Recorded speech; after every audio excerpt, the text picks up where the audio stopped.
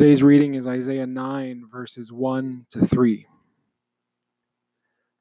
The word patience comes from an old word, passio, which means to suffer.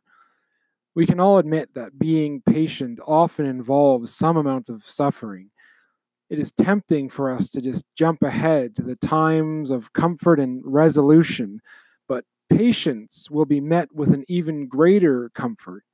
That is the comfort of God. We are quick to fill our homes with the lights and the sounds of Christmas. This can be a good thing. However, we must remember that Christmas morning is about a great light that pierced into a very dark place. And it is in that darkness leading towards Christmas that makes the light appear all the brighter. Let's not despise or turn away from, rush out of our times of patient waiting. It is likely a time of suffering for some, but into that darkness a great light has shone. They that lived in shadows have a light shining on them. Let's pray. Teach me to wait patiently with you, God. Your light is come and is coming.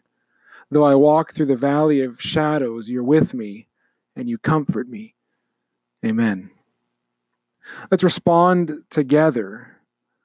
Write a letter by hand to someone today.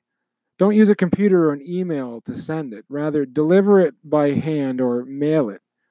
This will take some time and patience, but it will bless them with love.